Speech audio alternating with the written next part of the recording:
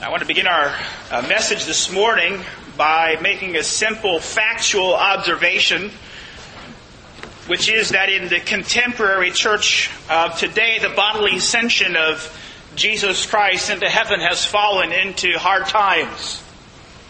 It's fallen onto hard times. A recent article published in a Christian magazine illustrates the point when it says that many Christian theologians in the 20th century have rejected the idea of a literal bodily ascension of Christ, considering it a crude myth which is impossible for people to accept in a modern world. A crude myth, that's all it is.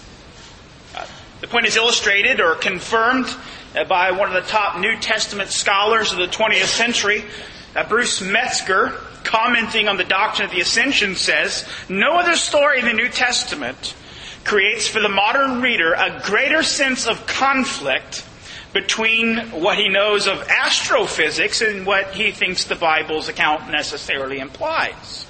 When you put the literal question to the Ascension passages, the Ascension story evaporates into thin air. Jesus becomes a kind of first century Superman, and heaven becomes a place located in space beyond the clouds." There's doubtless no instance of the supernatural in the New Testament which makes greater demands on faith than the ascension. We've heard this before. We can't believe in miracles or the resurrection of Jesus Christ because we use toasters and microwave ovens. You see, this is the whole rationalistic, faithless, skeptical kind of hearing that has led vast portions of the contemporary Protestant church to relegate the whole concept and the whole doctrine of the bodily ascension of Jesus Christ into heaven to the back burner, as if it's really a old liturgical holiday with very little significance for us as Christians.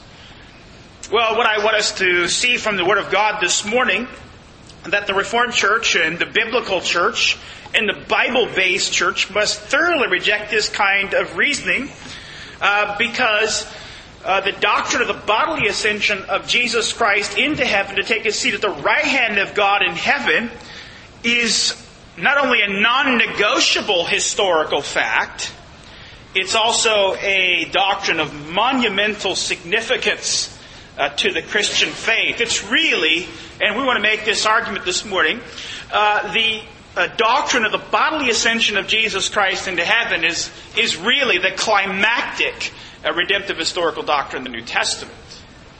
We should make our argument about that. Let's begin to look at Psalm 68 first and sort of get an overview of this passage, and then we'll come to Ephesians chapter 4 and see how the apostle expounds it and applies it to the New Testament church. Psalm 68, as you might have noticed as we were reading through it, is a very difficult psalm. Not easy to understand at all. Back in the middle of the 19th century, a German scholar lamented this, complaining that at his time there were over 400 interpretations of the psalm. And that's 150 years ago. Imagine how the interpretations have applied or built up since then.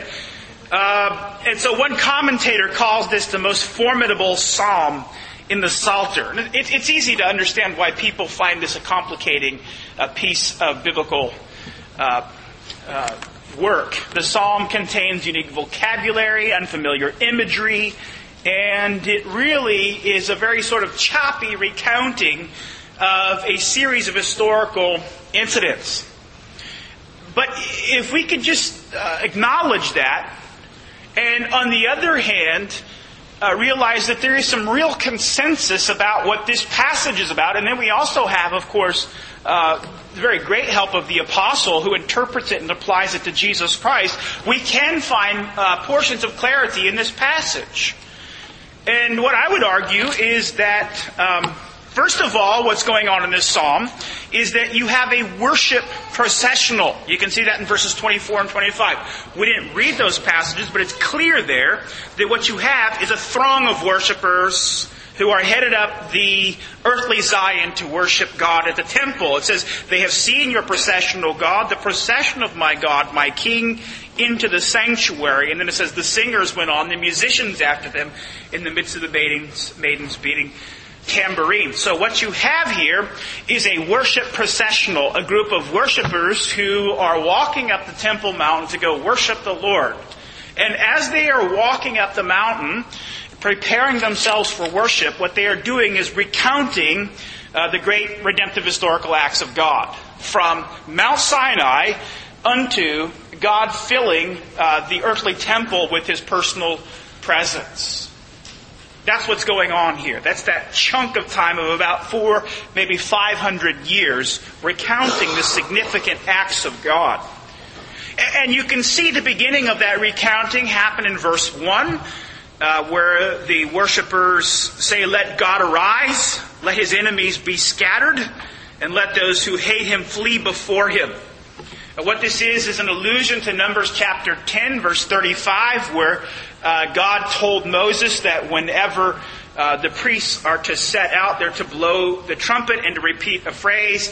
And then the phrase is very similar to this, that God's enemies will be scattered as He proceeds to march or lead the march of Israel through the wilderness. And so it sets up this image, and we'll come back to this later, of God as a conquering warrior, as God leading His troops into battle.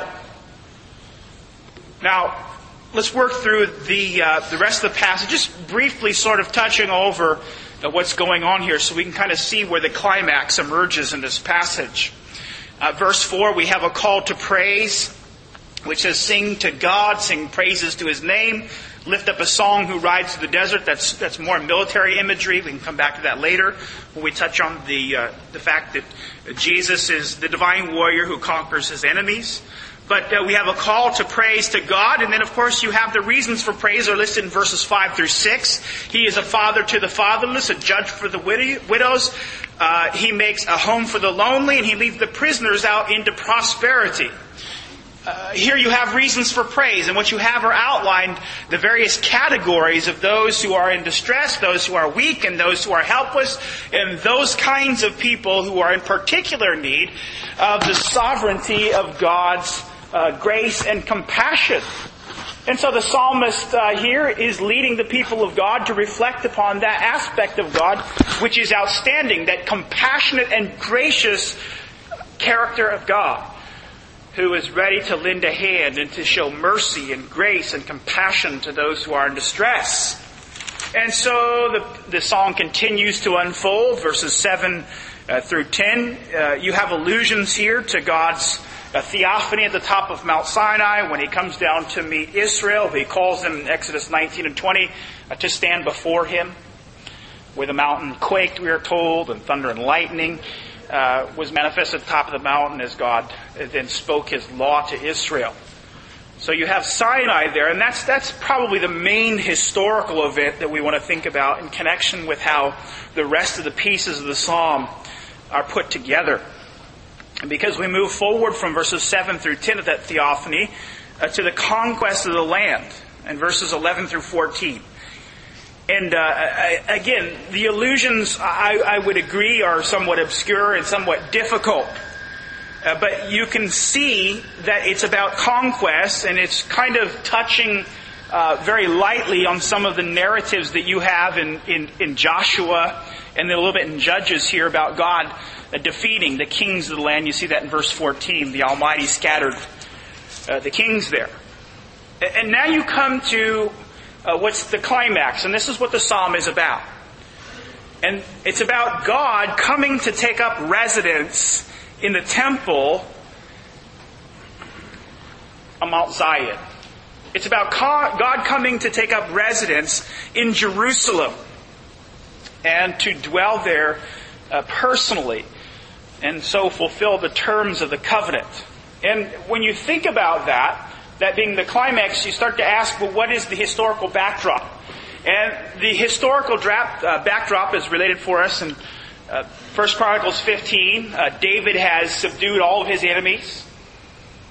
David has consolidated his throne now in Jerusalem. And David brings up the Ark of the Covenant there now, so that his throne and God's personal dwelling are one. And so you have a tremendous description of this process of the Ark of the Covenant being brought up into Jerusalem. We're told that there was shouting and there was singing and there was trumpets blaring and harps playing. And of course David was leaping and dancing before the Lord. And the whole reason why you have this spectacular ceremony is because what you have here is the recording of the historical fulfillment of the promise which is at the heart of the covenant. Back in Deuteronomy chapter 12, God promised Israel. Not only would He be their God and they would be His people, but really the essence and the heart of the covenant that God makes with Israel and that He makes with us as His people is that not only would we be His and be a part of His family, but that He would be with us. He would dwell with us personally. And so in Deuteronomy chapter 12, God promised to Israel through Moses, He says, when you go across the Jordan and live in the land which the Lord your God is giving you inherit, and He gives you rest from all of your enemies around you so that you live in security, then it shall come about that the place in which the Lord your God will choose for His name to dwell, there you shall bring all that I command you. You see, God is saying that as soon as I give you the strength to suppress all of the enemies around you, at that point, that is when I am going to climactically bring my personal presence to dwell among you. It's going to be at Jerusalem. And there you will begin to bring your worship to me. And that's exactly what's happened. It's happened several hundred years after He promised that it would happen, but it's finally happened. And so the worshipers are exulting in God as they see Him bring to climactic fulfillment the promises of the covenant. That God comes to dwell personally among His people on Mount Zion in Jerusalem. And you see that in verse 18. You have ascended on high. You have led captive your captives. You receive gifts from men. Even among the rebellious also the Lord God has dwelt there. So really the climax of the peak of the psalm is in verse 18 with God ascending to the Temple Mount to dwell there personally. Now, we already read it, but you can flip back over to it in Ephesians. You can see here that Paul lifts it up to its fullest extent and meaning when he quotes that particular verse, Psalm 68:18, and applies it to Jesus Christ. And he says in verse 8 of Ephesians 4, therefore it says, when He ascended on high, He led captive a host of captives, and He gave gifts to men. And there's your fulfillment. And let's make it clear here that what Paul is saying is that Jesus is really the ultimate fulfillment. That Psalm 68, and really the climactic promise of that covenant that God has been promising from of old, that the heart of it is that God would come to dwell with us bodily, and He would dwell with us personally. And of course, He's done that in Jesus, and Paul makes that application. And so this morning, as we think about this in connection with the bodily ascension of Christ into heaven, we draw out some applications for the church. And I want to make 4 of them here this morning as we think about this doctrine of the bodily ascension of Christ into heaven. And I've said this repeatedly, but the bodily ascension of Christ into heaven marks the climactic redemptive historical event. It's the climactic one. You say, wow, that seems a little bit surprising that it's climactic, because we think of the cross, I guess, and we think of the resurrection. But you can see why it is the climactic event if you just look back to verse 7 of Ephesians chapter 4.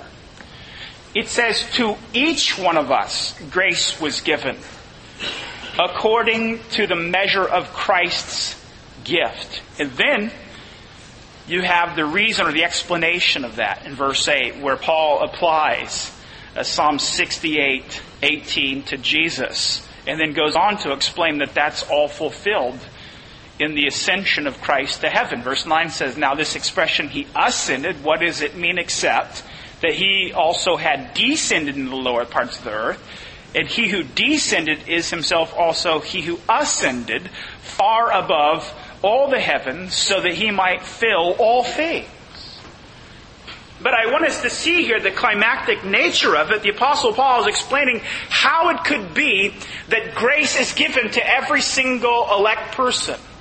he explains how it can be that grace of the Lord Jesus Christ is now being applied to his people and to his church. And Paul's explanation is this: it's all based upon the heavenly bodily ascension of the Lord Jesus Christ. It's the indispensable link between the objective redemptive historical events of the cross and the resurrection and the application of that redemptive work of Christ to us.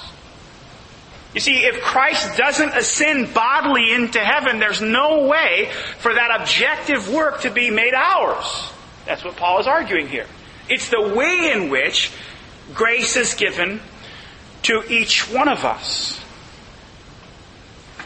You just sit and think about this for a moment. It becomes even more clear as we think about the climactic nature of the bodily ascension of Christ into heaven. If Christ did not ascend into heaven, there's no priestly intercession of Christ in the heavenly sanctuary for sinners, which is absolutely essential, as John even explains this. In 1 John chapter 2, he says, "My little children, if anyone sins, we have an advocate in heaven, Jesus Christ, the righteous one, and he is the propitiation for all of our sins." John makes it very clear that the only way that there is covering for our sin in the sight of God is if Jesus is at the right hand of the Father, serving as our advocate. If Christ didn't ascend into heaven, there's no kingly rule of Christ over his church. And if there's no kingly rule of Christ over his church, there's no power to subdue the hearts of sinful people to bring them to Jesus Christ. If Jesus Christ doesn't ascend bodily into heaven, take his seat at the right hand of God in heaven, there's no outpouring of the Holy Spirit that we see in Pentecost, which we celebrate next Sunday. There's all kinds of implications here. But you see, the redemptive work of Jesus couldn't be applied unto salvation apart from this, and so it marks really the climax of the whole series of redemptive historical events. But as soon as we say that this bodily ascension of Christ into heaven is really marking out the climactic redemptive historical event, we have to be very careful to say, and quickly say, that the bodily ascension of Christ into heaven does not mean the personal absence of Christ with his church. The bodily ascension of Christ into heaven does not mean the personal absence of Christ from his church. The Catechism, in speaking about this, expounds this so well. It says, according to his Godhead, majesty, and grace and spirit, he is at no time absent from us. Even though he has ascended bodily into heaven, he is at no time absent from us. Now, we could argue that the bodily ascension of Christ does not mean the personal absence of Christ from Psalm 68 itself. Because remember, the climax of Psalm 68 is verse 18, with the Lord ascending the Temple Mount to dwell personally with his people. The entire reason why the people in Psalm 68 are rejoicing, the processional of worshipers are rejoicing, is because God is personally present with his church. And of course, that being applied to Jesus would have to mean that Jesus is still personally with his church. But there's one passage that really draws this out very clearly, perhaps maybe the clearest in the whole New Testament. It's Acts chapter 9, verses 4 through 5. And you'll remember this passage because it's one that we've covered a number of times. It's also a famous passage because there the crucified and risen and ascended Lord comes to meet the Apostle Paul. As Paul is breathing out murderous threats against the church. That's what we're told at the beginning of the chapter. Chapter 9, verse 1 says Paul was breathing out murderous threats against the church. He was savagely persecuting the church. And so Jesus comes to meet him on the road to Damascus. And the Word of God tells us that Paul fell to the ground and heard a voice saying to him, Saul, Saul, why are you persecuting me? And he said, who are you, Lord? And he said, I am Jesus Christ, whom you are persecuting. Now, you could hardly make a more direct connection between Christ and his personal presence in the church than what Jesus himself does here in Acts chapter 9. Jesus says, for Paul to persecute Christ, the church is for Paul to persecute Christ. And the only way that Paul could, or rather Jesus could make that argument, is if Jesus is personally present with his people. The only way for Jesus to be, or rather Paul to be persecuting Jesus by persecuting the church, is if Jesus is personally present with his church. And so we make the point that the bodily ascension of Christ does not mean the personal absence. And we just begin to think about that and apply it to ourselves this morning. Christ is personally present with his people. He's personally present with us in worship. When we gather to worship on Sunday mornings in a building like this, you say, well, it really seems hard for my faith to concentrate on the Lord because it's sort of an awkward surrounding. But the point of the matter is, true worship happens wherever Jesus is. Wherever Jesus comes to meet his church, there you have worship. And you could have it in the middle of a cafeteria, you could have it in the middle of an ornate cathedral, or you could have it in the middle of an open field somewhere. It's not the surroundings that make the worship significant. What makes the worship significant is the person who comes to meet you. And the person who comes to meet you is Jesus Christ himself. He is personally present with his church, and so he is in the midst of us when we worship. And he's the one who speaks to us in the preaching of the word. That's exactly what the Apostle Paul says in Romans chapter 10, that Christ speaks through the proclamation of the gospel. He is the one who greets us in the morning worship. He is the one who sends us off with his blessing through the benediction. Christ is always interacting with us when we come together for worship. But the joy of what we find in Acts chapter 9 verses 4 and 5, where Jesus accuses Paul of persecuting him because Paul is persecuting his church, is not just that Jesus is with his church when we gather together for worship on Sunday mornings. The joy of this particular passage and how it explains the personal presence with Christ at all times with his church is that Jesus is accusing Paul of persecuting the church outside of its worship. And the only way that Paul could be persecuting the church outside of its worship and therefore persecuting Jesus is if Jesus goes with his worshipers, if he goes with his people when they dismiss from church. See, that is what we're talking about. That is the implication of the bodily ascension of Christ into heaven. It means his personal presence with the church, not just when we're gathered together on Sunday mornings, but all throughout the week. Wherever we go, whatever situations we're in, Jesus is with his church. He's with you when you depart from church this morning. He's with us in all of our trials, that means. He's with us in all of our temptations. He's even there when we're sinning. The personal presence of Christ is with us at all times.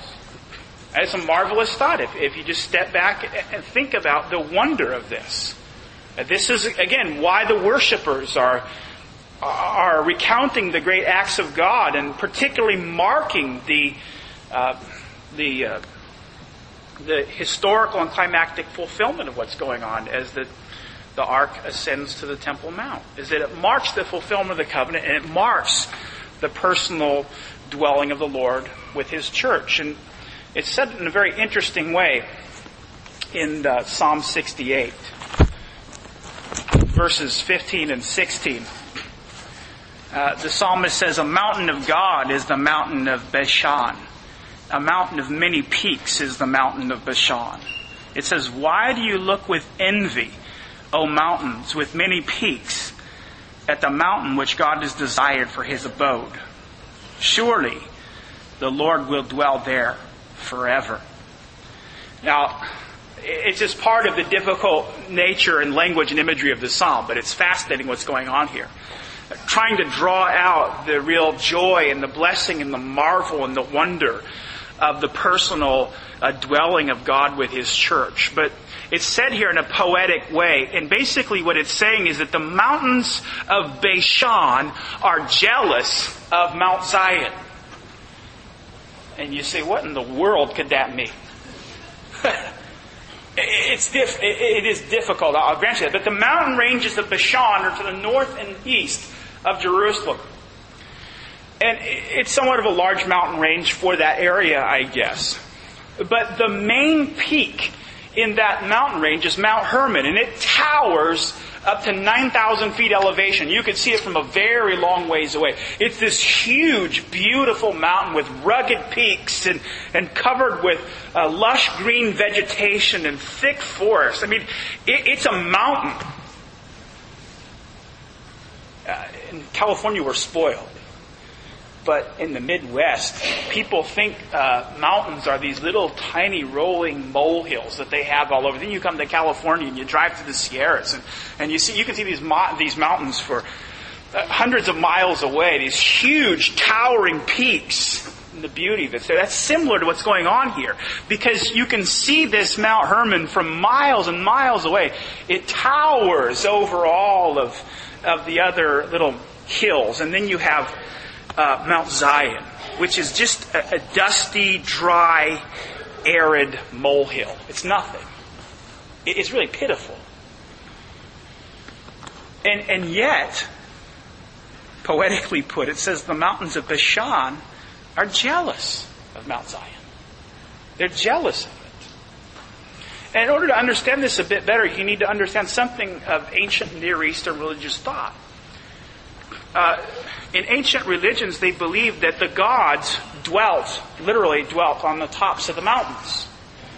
And so, the higher the mountain was, and the more majestic the mountain peak, the more likely it was a suitable dwelling place for a particular god.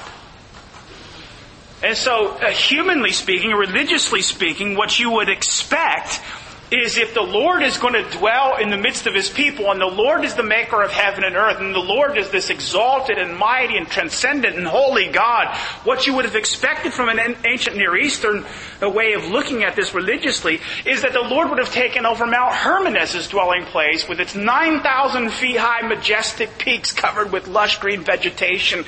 And the point of the passage is this: what makes Zion glorious is not that it's some towering or massive or beautiful place, because it's really nothing. It's an insignificant molehill.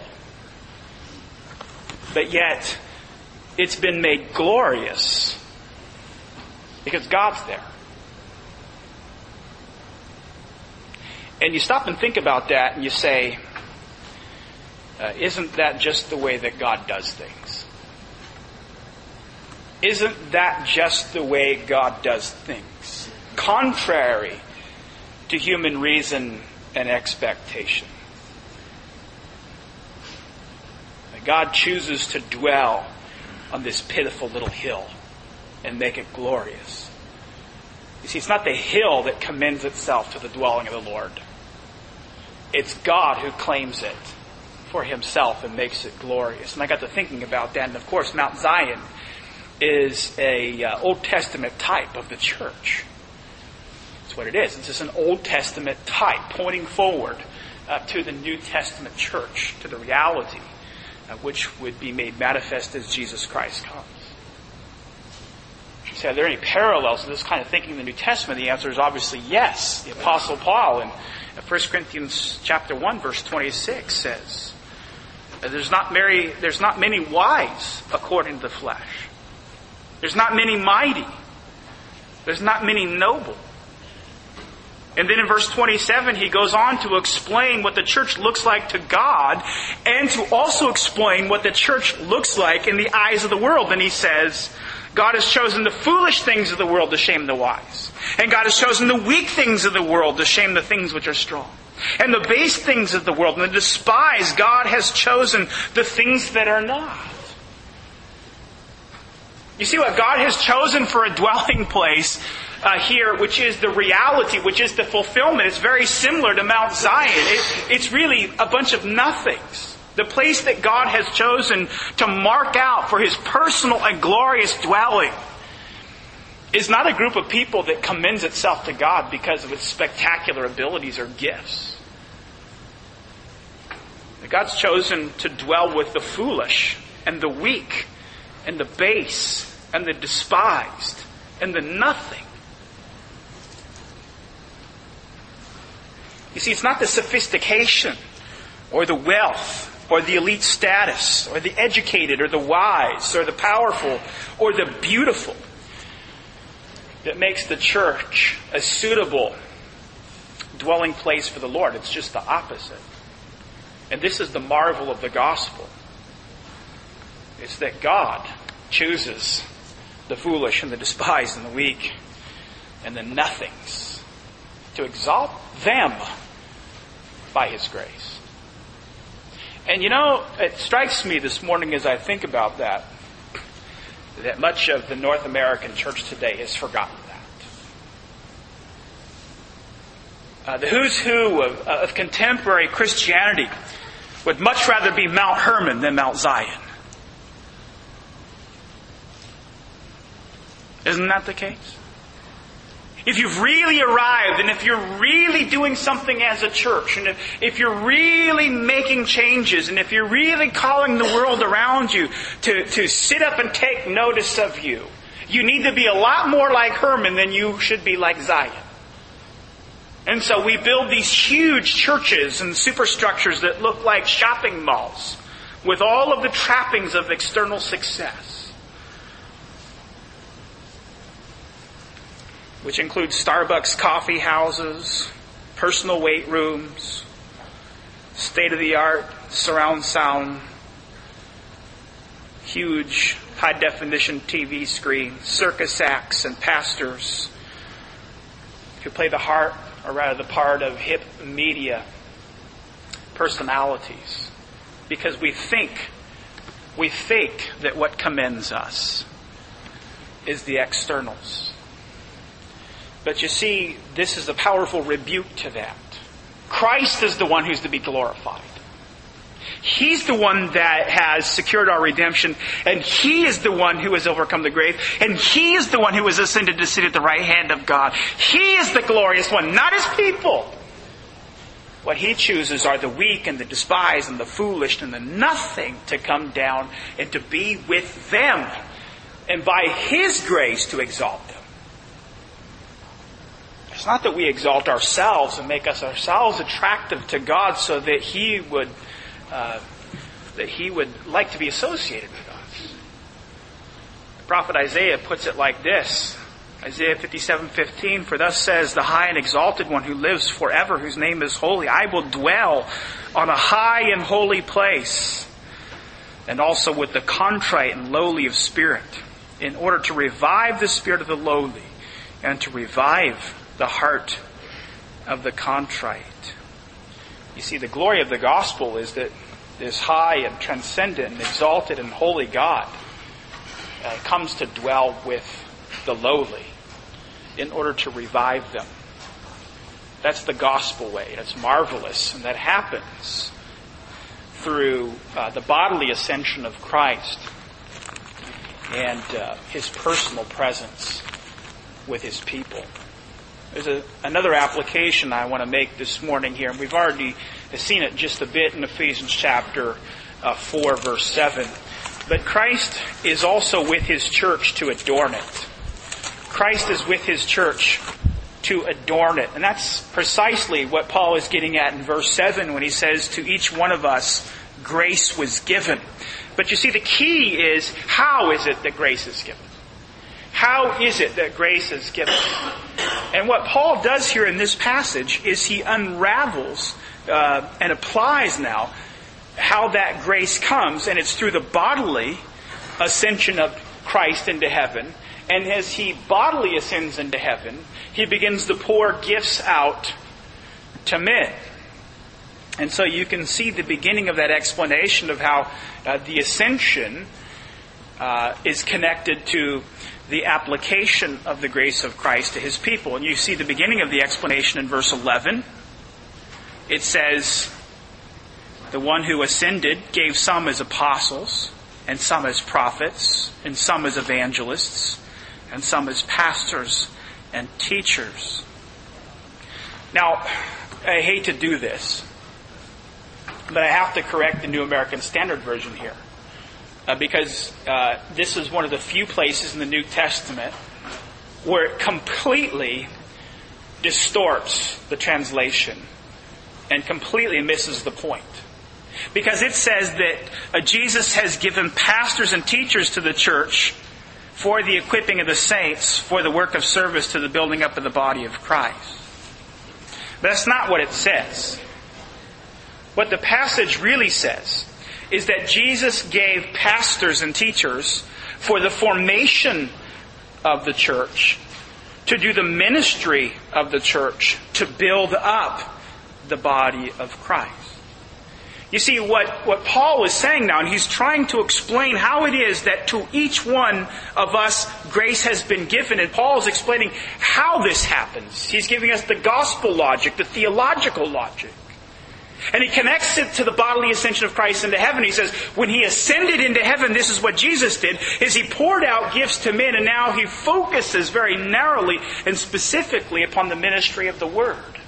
And he says, this is what the bodily ascension of Christ means to you, is that Christ ascended into heaven, and he gave pastors and teachers, and the pastors and teachers have three functions: to form the body of Christ, to do the work of the ministry, and to build up the body of Christ.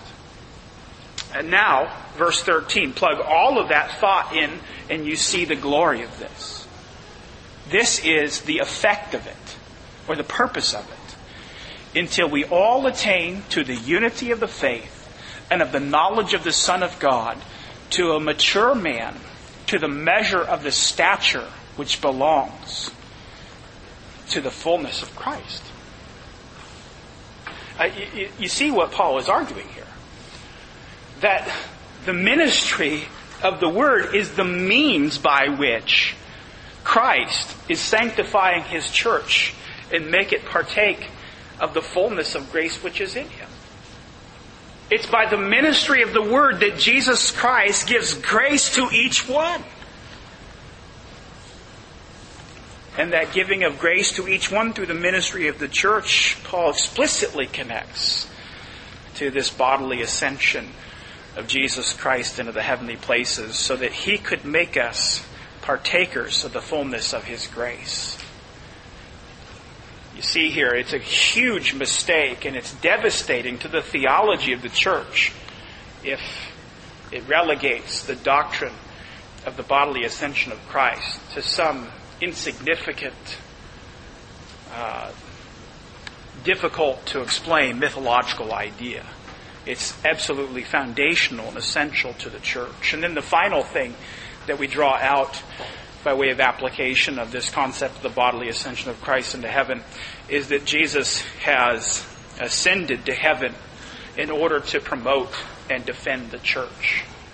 He's ascended into heaven to promote and defend His church. And of course that flows from, as I said, all this military imagery in Psalm 68. You have in the very beginning verse of that psalm this invoking of God that He would arise and scatter His enemies. That sort of sets the theme for how to interpret and to understand this whole succession of events from Sinai to God's ascending the Temple Mount to take up personal residence there. That the only way that Israel is ever going to come to enjoy the outworking of that is if God takes up the sword and puts down all of Israel's enemies and establishes them in the land that He may dwell among them. And so, through the subsequent verses, you have a series of references to this military imagery. Verse 4 talks about God riding on the clouds, which is again a Canaanite military description.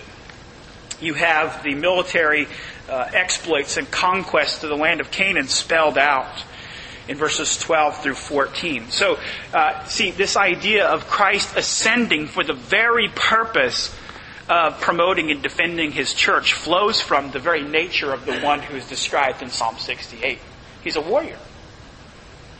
He's a warrior king who ascends in order to promote and defend His church. And that means then that that's what Jesus is to His church today. He has ascended to be a warrior king who fights and defends and promotes His kingdom. And that strikes a very familiar and common theme in the doctrine of Reformed ecclesiology, is that the institutional church is to be the militant church. The institutional church is to be the militant church. And that doesn't mean that we take up swords and spears and guns and grenades and advance the kingdom of God. That's not what Christians do. That's Islam. We don't beat people up to make them part of Jesus. The militancy of the church is that we're militant in praying and seeking that Jesus Christ would pour out the grace and the power of His Holy Spirit upon hardened hearts to make them contrite and to make them humble and to make them new and to make them quickened and to make them His children through the power of the gospel, you see. For the church to be the militant church means that the church is to be a missionary church. It's to be passionate about the preaching of the gospel of the Lord Jesus Christ. It is to be passionate about the evangelism of the lost. It is to be passionate about praying for the lost. It is to be passionate about seeking the advancement of the kingdom of God in this world. That's what it is for the church to be militant. And because Jesus Christ and the nature of Him who ascended is that He is a warrior king, it means then that the church is to be a militant church. And that means that you, as one who experiences the personal presence of Christ in your life, as you who are a member of the body of the Lord Jesus Christ, where Christ personally dwells, it means that you are a part of this goal of Christ, which is to conquer His enemies and to put them down and to bring them to the cross for redemption. And so that means this morning, people of God, the bodily ascension of Christ to you means that you're called to pray. It means that you are called in your personal life to pray regularly and persistently and perseveringly and specifically for the conquest of the gospel and for the building up of the kingdom of God. And it also means that you're called to work to that end. It means you're called to work to that end. You say, well, what does that mean that I'm to work to that end? Well, it means that you are to see yourself and your life circumstance as a mission field. Wherever you go, who your friends are, the places you hang out, is that you are called to be a missionary on that mission field in order to win people to Jesus Christ. And then thirdly, it means that you all stand and oppose error and anything that contradicts the gospel and the true worship of the Lord Jesus. And that's what the bodily ascension of Jesus Christ is to us. It's the climactic event. It means that He's personally present. It means that He has ascended to adorn us with His grace, and it means that He has ascended to promote His kingdom. It's a huge doctrine. It's not something that's peripheral or a non-essential or negotiable or a holiday that we can just sort of safely ignore and let pass as long as we celebrate Christmas and Easter. It's climactic. It's climactic, and that's because the ascension is about Christ displaying His majesty and coming to dwell with us personally and adorning His church with grace. Let's pray.